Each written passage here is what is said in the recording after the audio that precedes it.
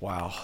The first Sunday of Advent, winter temperatures coming in this week, the chance of snow flurries, maybe this week, Christmas just around the corner. What's your wish list this year? I thought we might get a little help from some children this year. Here's a wish list. Dear Santa, when it was Saturday, I thought I would try to be good the whole winter vacation, but it seems like I did not succeed. Will you still give me a present anyway? And that's from Sophia, and she says Merry Christmas to Santa anyway. Or this one, Dear Santa, I wish that you will bring me a little, I like this part, live puppy. Remember to poke holes in the box. Thank you for bringing a lot of presents next Christmas. This is a little preemptive. I just want a little bit of presents next year. So he's making, next Christmas, I just want a little bit of presents. Don't want to be too greedy. And that's from Rebecca, age 6. Or this one, Dear Santa Claus, it's Claire again. She must have been wearing Santa out. But I'm writing for my 9-year-old brother named Mitch. He wants a binder hole puncher, and she adds, I want a hole puncher too. And a skateboard, but don't give the skateboard to him. And then she wants to clarify, Mitch is very kind-hearted, but has a bad temper. He also writes messy and doesn't like to read. Bye. And then we have the signature, Mitch, and then she adds, this is not his signature. and just to show, it's a different time now. It's a different time. I like this next one. Dear Santa, please text my dad. He has my whole list. I love you. I don't know if this child's name is Tennessee or this child is from Tennessee, but if you can't see that, it says Tennessee. And if you really want to know just how it's changed, by far the absolute best Christmas list from children I came across this year. Here it is. Dear Santa, how are you? I'm good. Here's what I want for Christmas. http:// www.amazon.com/GP/. Yeah, there is exactly what this child wants. First Sunday of Advent. Can we be open and honest about our hopes, about our wishes, about our dreams? The holidays are great if most of your life is great. And the Christmas season is exhilarating if most of your life is exciting, but we also know that for many people, the holiday season is extremely troubling and challenging and difficult. And the prophet Isaiah is a great companion for this Advent season. This year we'll be following the liturgical calendar and the Advent readings, and this year we're in year B, and the Old Testament readings bring us back to Isaiah. And Isaiah cries out, we have his list. He cries out for better times. He cries out for something to be different. We have a clear picture of his hopes and his dreams, and he wonders out loud, has God forgotten us? Has God abandoned us? The community stands on the brink of losing its spiritual identity, and Isaiah stands as this mediator between these two parties, this relationship that's broken and ragged and frayed. As a prophet, he appeals to the people on behalf of God, and as a prophet, he appeals to God on behalf of the people, standing in solidarity with them and asking out loud difficult questions. And so our reading this week comes from Isaiah chapter 64. It actually begins in chapter 63. It's a bit of a poem and a bit of a prayer and a bit of a lament. And we pick it up right in the middle, Isaiah chapter 64, where he's asking tough questions and dreaming about how things can be. Oh, that you would burst from the heavens and come down. How the mountains would quake in your presence. As fire causes wood to burn and water to boil, your coming would make the nations tremble. Then your enemies would learn the reason for your fame. When you came down long ago, you did awesome deeds beyond our highest expectations. And oh, how the mountains quaked. For since the world began, no ear has heard and no eye has seen a God like you who works for those who wait for him. You welcome those who gladly do good, who follow godly ways. But you've been very angry with us, for we are not godly. We are constant sinners. How can people like us be saved? We are all infected and impure with sin. When we display our righteous deeds, they are nothing but filthy rags. Like autumn leaves, we wither and fall, and our sins sweep us away like the wind. Yet no one calls on your name or pleads with you for mercy. Therefore, you've turned away from us and turned us over to our sins. And yet, O Lord, you are our Father. We are the clay, and you are the potter. We all are formed by your hand. Don't be so angry with us, Lord. Please don't remember our sins forever. Look at us, we pray, and see that we are all your people. Hopes and dreams and questions. Come down and shake the mountains, God. Make yourself known to the nations. Do the things you did in days of old when people really knew you were God. Can you feel the emotions in that text? God, if you would just do the things we heard you did in the past, if you would do more of that kind of stuff our ancestors told us about, if you would do more of that kind of God stuff, then the people around us, they would really know who you are. They would really know what kind of God you are. They would finally believe the stuff we've been saying. And like us, Isaiah finds himself caught in the middle of contradictions and tension. God did that then. God did that for them. But what about for me?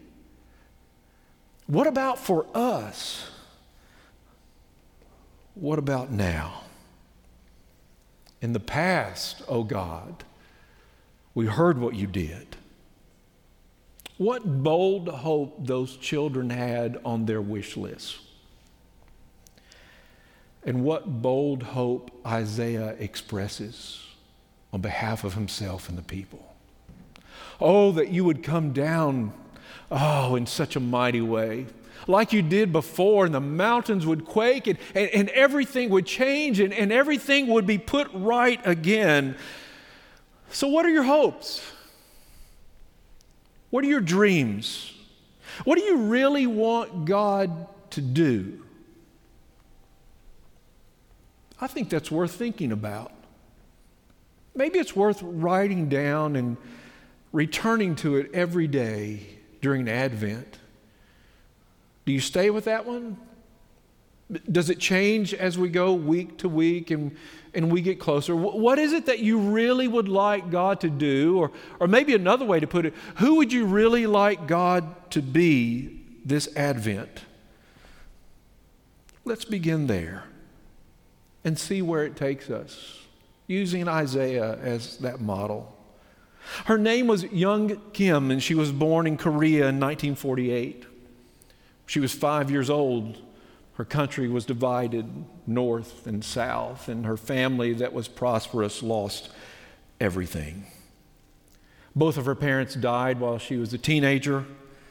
She lost her two older brothers just a few years later, and in her early 30s, she found herself immigrating to the United States, a bag of clothes, a few dollars in her hand, and a young toddler named Jay Kim, now a pastor in California.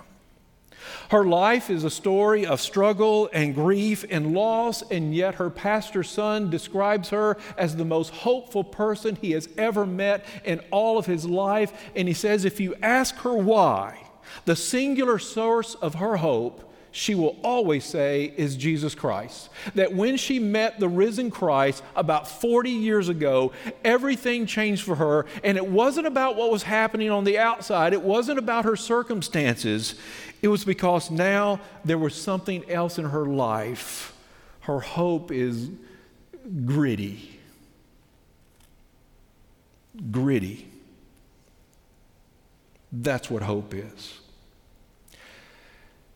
Peter and some of the disciples found themselves fishing after the death of their Lord. John tells us the story at the end of John's Gospel, chapter 21, and Peter and his friends are out on a boat and they are fishing, and the beloved disciple recognizes who it is on the shore giving them instructions, and he says to Peter, "It is the Lord." And John tells us that Peter wraps his clothes around him, that outer garment. He wraps it around himself and jumps into the water and swims to shore. Hang on to that image. In 1 Peter chapter 1, Peter writes these words, "Therefore, with minds that are alert," remember that word, "Therefore, with minds that are alert and fully sober, set your hope on the grace to be brought to you when Jesus Christ is revealed at his coming." With minds that are alert and fully sober, set your hope on the grace to be brought to you when Jesus is revealed at his coming. With minds that are alert. And Peter uses the same root word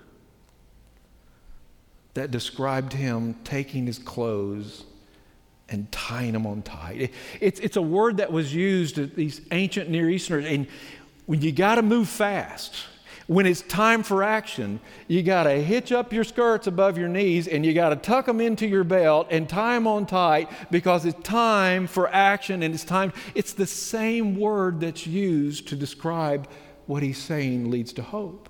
It's the same word that's used to describe Peter tying his clothes around his waist and jumping into the water. It's the same word that's used. This is what we do when we're looking for hope, because sometimes hope is gritty.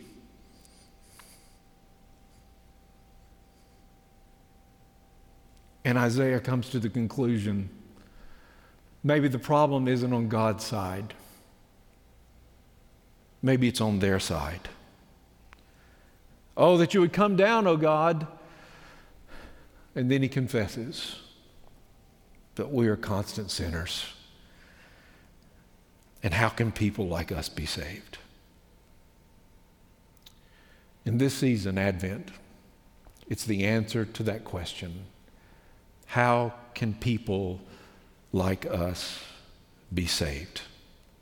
How can I be delivered? How can I be changed? It was 1 week before Advent in 1943, and Dietrich Bonhoeffer has found himself in prison. And he needs gritty hope.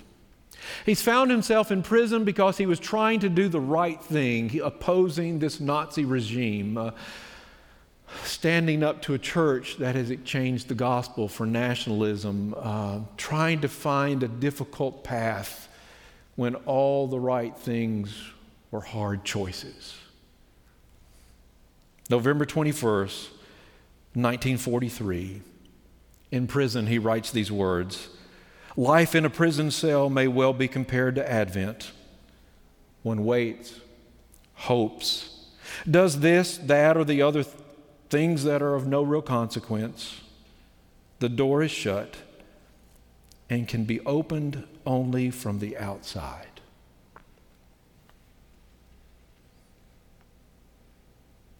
Matthew gives us the phrase, God with us. It also means we with God. There's something about this Advent story that goes all the way back to the heart of God revealed in creation that wants to be with creation. There's something about this image of Advent that says God is looking for this home with creation. That there's something about the love that God has that will not abandon creation. There's something about the love that God has that will not give up. There's something about the love that God has, the heart that God has, that says, I will not just walk away from you, wherever you are, and whatever you're experiencing. So here's the reminder. Isaiah confesses, well, we are the clay. God's refusal to dance our dance doesn't mean that God has abandoned us. It's a call to a deeper faith. It's a call to a mature theology, not just simplistic belief. It's a call to discipleship, not consumer theology. Give me what I want because I want it, because I think I need it. And the ultimate example is Christ himself in the Garden of Gethsemane, the Christ child all grown up. Abba, Father, take this cup from me. Not my will, but yours be done. Advent compels us to confess our fears and our anger and our hope and our sin. And Isaiah doesn't end there. It's very unusual to find the image of God as Father in the Old Testament. We're accustomed to it from the New Testament. You don't find that language often in the Old Testament. But there it is twice in Isaiah 63 and 64. And Isaiah won't let go of it. He brings it back with this phrase, and yet, but now, wait a minute. And yet, O Lord, you are our Father. Yes, we are sinners. Yes, we have turned our back on you. Yes, we have forgotten you. Yes, we are not godly. Yes, you have left us to our own devices. And yet, you are our Father. God with us, and we with God. Maybe we should think of Advent as that little phrase, and yet, it's not over. The biblical text is very clear that God has a dream for the world. Have we lost our dream for the world? Have we lost God's dream for the world? Have we lost our confidence in God's dream for the world?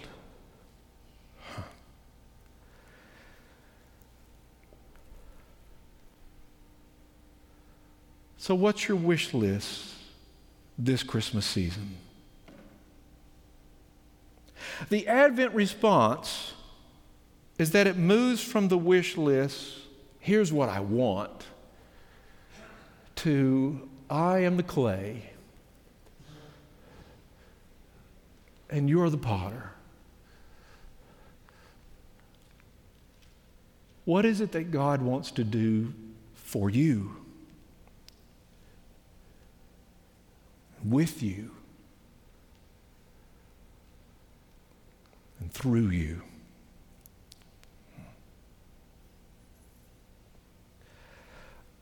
Every Christmas over Macy's front door in New York City, we have the words, believe. But believe what?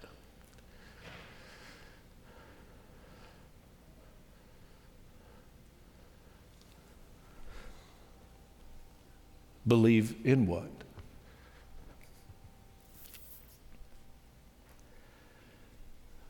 So where's your faith this Christmas?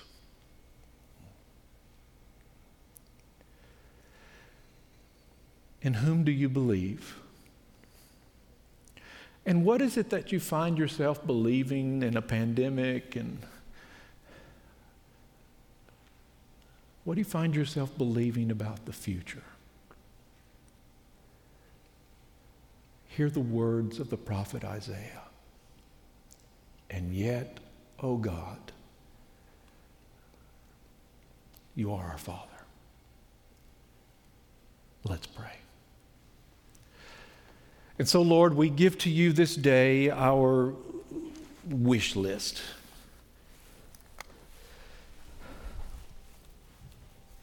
Some of it's very personal. Some of it's a little painful. Some of it's a little frivolous and selfish. But remind us that we are the clay. Shape us, mold us, and use us. Because of what you are doing through the Christ child. Amen. And we give you the opportunity to hear the words of the prophet Isaiah. It's time for all of us to repent. It's time for all of us to repent and to say, we're not doing it our way anymore. It's time for me to do it God's way.